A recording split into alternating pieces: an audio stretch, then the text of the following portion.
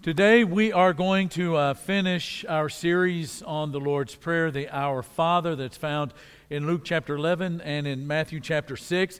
And as you know, as we've been going through this study, we've done 6 lessons up to this. This will be the 7th. Our theme statement, the big idea behind this sermon series is this, that living like Jesus requires praying like Jesus. The disciples of Jesus, they saw Jesus in all kinds of settings. They saw him do all kinds of things. They saw his poise when he was under pressure. They saw his compassion. They just saw every aspect of his life and every kind of circumstance that presented itself, and they began to link up the dots, connect the dots, and link up the ideas that if you want to live like Jesus, then you need to learn how to pray like Jesus. And of all of the things that they could have asked him to teach them, there was only one thing that is at least recorded to us in the Gospels. Luke chapter 11, verse 1, they asked Jesus to teach them how to pray. Living like Jesus in the world, as it is, requires a profound prayer life. I mean, the world as it is. World's not an easy place. Have you ever thought to yourself, maybe you thought, maybe even recently, that I could really use a win right now? I could really use a win right now. And when somebody says that, when somebody's thinking that, this is more than just a bad day. Everybody has a bad day, but a lot of times we think that maybe the next day, tomorrow, is going to be better. But when we get to the place where we're going, it feels like losing, and I could really use a win right now, it's really about a string of bad days. It's about a line of losses, consecutive losses. It's about multiple setbacks. It's about persistent disappointment. It's unremitting bad news. It's that place in life, or that time in life when there are just some things, it seems like you don't want to answer the phone, you don't want to go to the door, you don't even want to leave the house because it just doesn't feel like winning right now. I talk to a lot of people all over this city. I talk to people all over the United States throughout the week. And a lot of the sense that I get in people's language, in the tone of their voice, in the things that they want to talk about, it just doesn't feel like winning. In fact, do you know what it does sound like? It sounds like exhaustion. Everyone just seems to be exhausted. And there's a good reason for that. It's that it's exhausting trying to be stronger than you feel. It's exhausting trying to be stronger than you feel. It just does not feel like winning. I was on the phone recently with a friend in another city. They were kind of beside themselves because of some drama that was going on in their inner circle. And after a few minutes of conversation, it became apparent that this person was dragging some unresolved things from the past into the present and then pushing them into the future. They were expending a lot of energy dealing with some things that had happened in the past, dragging it into the present, and then expending a lot of energy pressing it into the future. And that can be super, super exhausting. When you have this past-future focus, it can really sap a lot of energy out of you. And what that looks like is this. We focus, next slide please, we focus on what happened in the past that disturbs us and what might happen in the future that could derail us. Have you been there recently? And again, it just doesn't feel like winning, does it? I'm often reminded of something that I learned from Dallas Willard. He wrote this years ago, but he wrote this. He says, we truly live at the mercy of our ideas. You do. I mean, what you think about yourself, what you think about other people, what you think about the economy, what you think about your bank account, what you think about your spouse, your worldview, what you think about the people around you, all of it. You live at the mercy of your ideas. This is never more true than our ideas about God. Which brings us to the final thing that Jesus teaches about prayer. If it doesn't feel like winning, If you have ever wondered who is running the world, if you wonder if there's rhyme or reason to anything that's going on in the world, or even more specifically, in particular, in your life, if you ever question whether or not it's going to get better or is it going to be the same old, if you wonder if it's ever going to stop feeling like losing and that maybe you could just, feel a win every once in a while, then Jesus teaches us to pray, for yours is the kingdom, and yours is the power, and yours is the glory forever. And the church says, amen. Now, before we go further, I think it's important that we deal with a bit of an elephant in the room. You have probably noticed that we've been using the New American Standard Version that was revised in 1995, that version of this prayer. And you will have noticed, if not already, that in some of the English versions, probably many that you are using, that last part of the prayer, that last sentence, is not included in it. Now, the reason for that is that some of the manuscripts have all of it. Some of the manuscripts, the Greek manuscripts, out of which we translate that Greek into English, some of those manuscripts have all of it, some of them have part of it, and some of them don't have any of it at all. Some do, and some don't. And you'll also probably have noticed by now, if you went to Luke chapter 11 and seen the Our Father in Luke chapter 11, that this sentence is not at the end of that particular version of this prayer. Now, the bottom line is that this has been a part of the way that Christians have prayed this prayer for a long time, and it is incredibly theologically profound. I mean, you find this kind of language in both the Old Testament and the New Testament. Think about 1 Chronicles chapter 29. David is speaking to the people of Israel about the temple that is going to be built for God. And in it, he prays these words, "Yours, Lord, is the greatness and the power and the glory and the majesty and the splendor, for everything in heaven and earth is yours. Yours, Lord, is the kingdom. You are exalted as head over all." And then over in the very last book of the New Testament, of the Christian Scriptures, the book we call Revelation, in chapter 1, verse 6, John has this revelation of Jesus, and he describes him. To him, Jesus, who loves us and has freed us from our sins by his blood, and has made us to be a what? A kingdom. We're a part of God's kingdom, and priests of priests to serve his God and Father. To him be glory and power forever and ever. Amen. Now, these are this last section, verse 13 of Matthew chapter 6, is a part of how I use this prayer and have used it all of my life as a model for my daily prayers.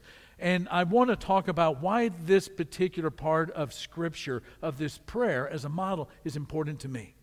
And I want to talk about it from two different angles, what it is not and what it is. Let's begin with what it's not. This is not a magic formula for when you find yourself down on your life. This is not a magic formula, just a magic words that you say when you find yourself down on your life. This is not positive mental attitude. It's not a formula from PMA that says something like, your altitude is determined by your attitude, and or something like that. Jesus is not teaching that when your life is not going the way that you want, that you pray to the great personal problem solver in the sky, and that there are some magic words that you use, and as soon as you say them, then all of a sudden you're going to be feeling great. That's not realistic. And you never find Jesus downplaying the degree or the severity or the profoundness of the pain that we feel because of things not going right, painful things, sad things, horrific things that are going wrong in life. Some issues in life are so disconcerting, they are so ground-shaking, that it just takes more than a quick fix. And yet, we do this all the time. Let me give you a couple of examples. A lot of times what we do when there's an issue that comes into life and we're kind of struggling with it we find ourselves maybe complaining a little bit and we catch ourselves short because, We shouldn't complain, we think to ourselves, or we say to ourselves, or to somebody that's standing around, we shouldn't complain because there's somebody in the world that has it worse than I do. That there's somebody in the world whose life is so bad that they can make me feel good about my bad life.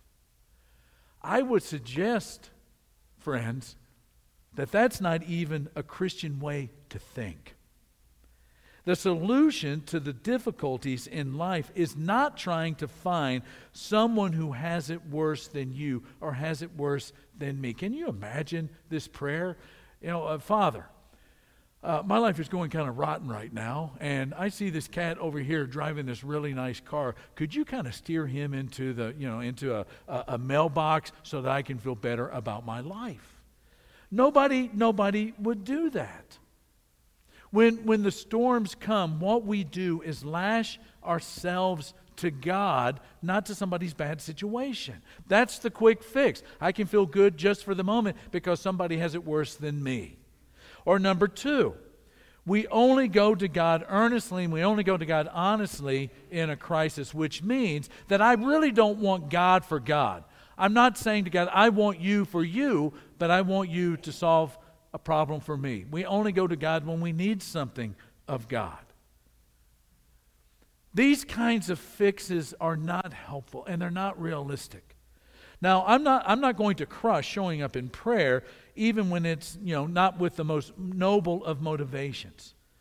But Jesus is teaching us something else for every experience of life.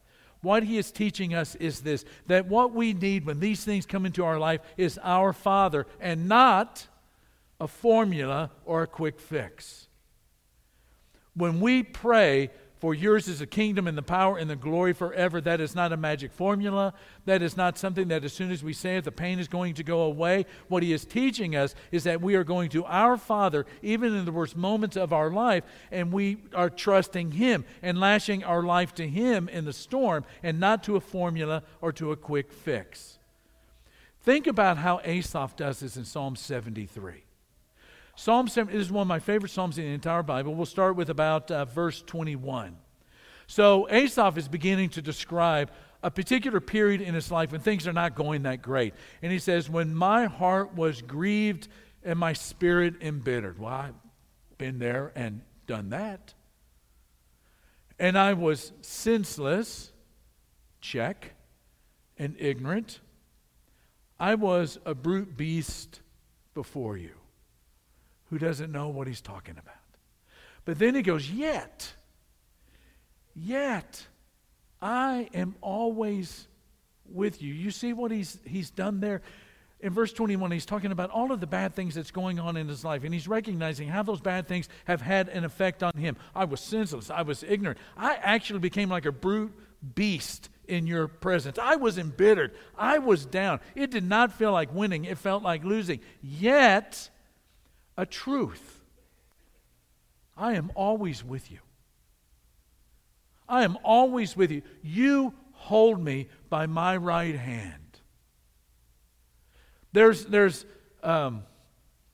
lots of pictures that we have on our phones where we have, it's pictures of us as dads or granddads or moms and grandmothers, and we're holding the right hand of our grandchildren or our children.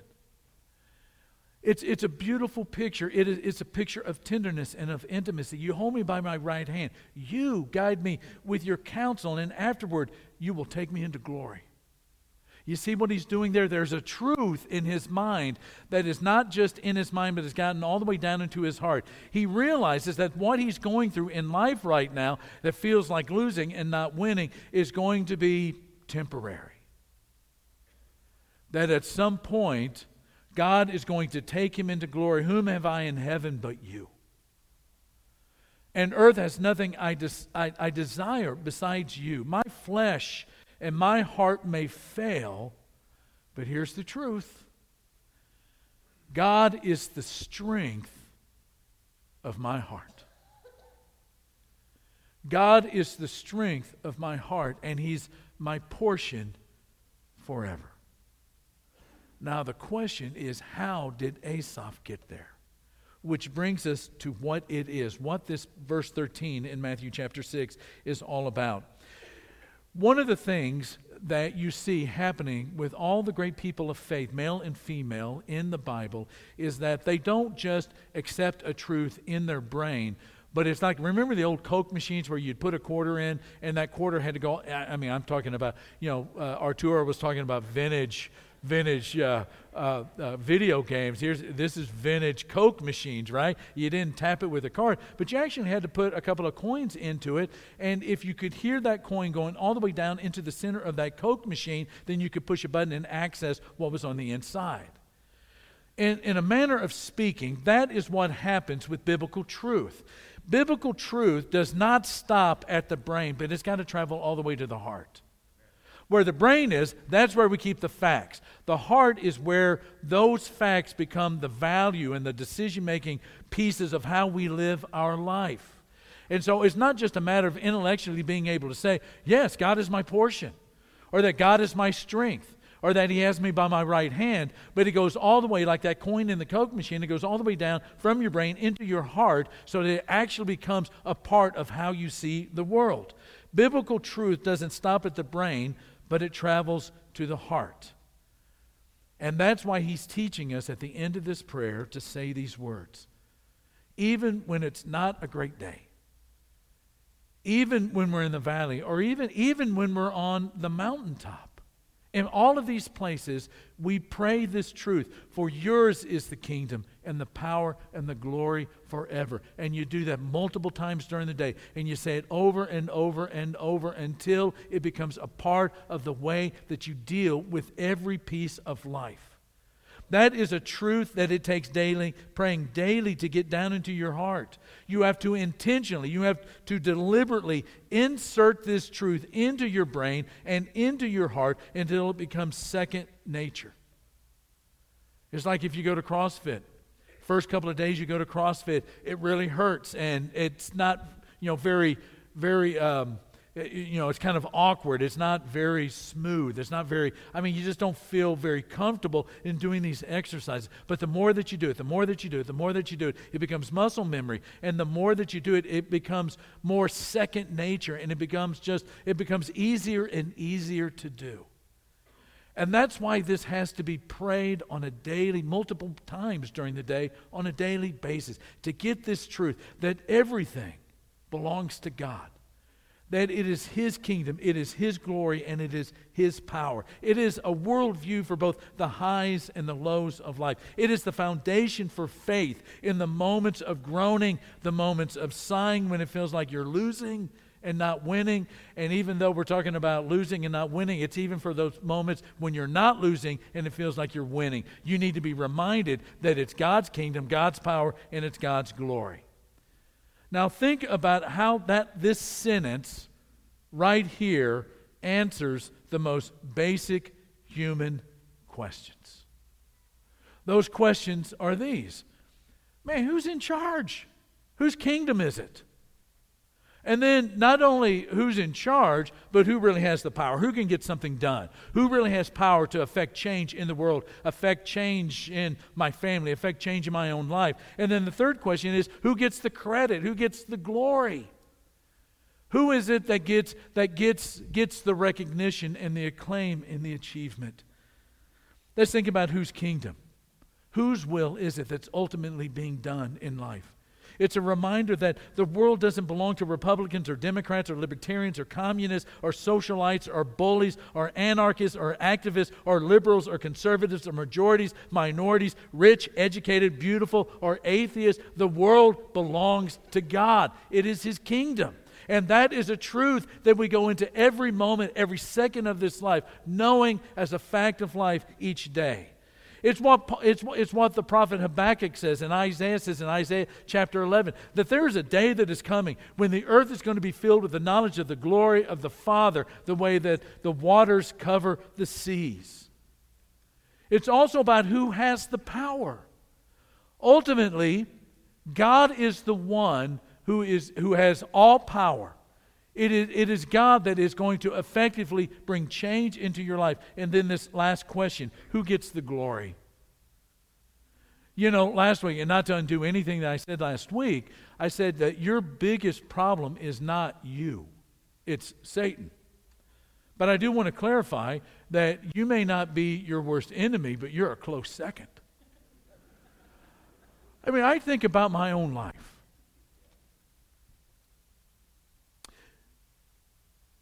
Obviously, there is Satan that works against my life and your life dedicated to living in God's kingdom. Knowing that I'm made in His image. That I am an image bearer everywhere I go of God. That I'm loved. It's God's world. But my problem when I contribute to it is when I become full of Mark. You ever been there? I mean, sometimes my problem is that I'm Markish. I'm Markish, and I need to be Markless. You know, Ben needs to be less Benish and more Ben-less. Prentice needs to be less Prentice-ish. Now, that's difficult to say. And more Prentice-less. I mean, you get the idea, right? You know, one of the things that happens is that we bebop through this life and we think that everything is great and everything is going good and that we're winning, and then all of a sudden we're losing, and that's when we turn to God. And that is a sign that our eyes are more on us than they are on God. And that it is not just a habit, it is a discipline that develops a habit when we pray this every day, that yours is the kingdom, the power, and the glory forever. Amen. Amen means so be it. That this is the truth that I am attaching myself to, that I want to be at the very core of who I am, that regardless of whether I'm not on a mountaintop or in a valley below, what I know is that God's got this. That God has got this. We say this all the time, and sometimes it's just a cliche, but let me tell you that this is a biblical truth. Who's got the power? It's God. Who has got the kingdom? It's God. Who has got the power? It's God. Who gets the acclaim? Who gets the glory? It's God. And God is the one that loves you. And God is the one who has His eyes on you, as a father has his eyes on a child. And it doesn't matter what you're going through, what you will go through, what you have gone through. God has got this. And that changes the way that we walk in this life. And it does change the way that we approach these problems. Do they become less painful? No. Do they become less profoundly painful? No. But they do become less disconcerting. Because we know that at the end of time, and in my present time, as He has shown in all of my past times, that God, it's His kingdom, and it's His power, and it's His glory forever. Amen. Let's pray. Father, You are so great to us. You are precious. You are precious to us. And You have given us these truths, Father, not just to know how the world is supposed to operate, but how it does operate, especially when we allow You to be who You reveal Yourself to be, not only the God who is in heaven, but the God who created everything, heaven and earth, everything in between. And in the end, You have us in the palm of Your hand. And there is no place that we go in this world that Your eyes are not on us. There is no place that we go, no one that we are with. There's no situation or occasion or circumstance that we meet in this life where You are not in control. Father, we are blessed. We are blessed every step we take. We are blessed to go with You and You with us. Thank You, Father, for this great truth that changes our worldview, our eyes, our vision of everything we encounter, every person we see. Thank You, Father, for teaching us how to pray to You. And we pray this in Jesus' name. Amen. Let's stand and sing, everybody.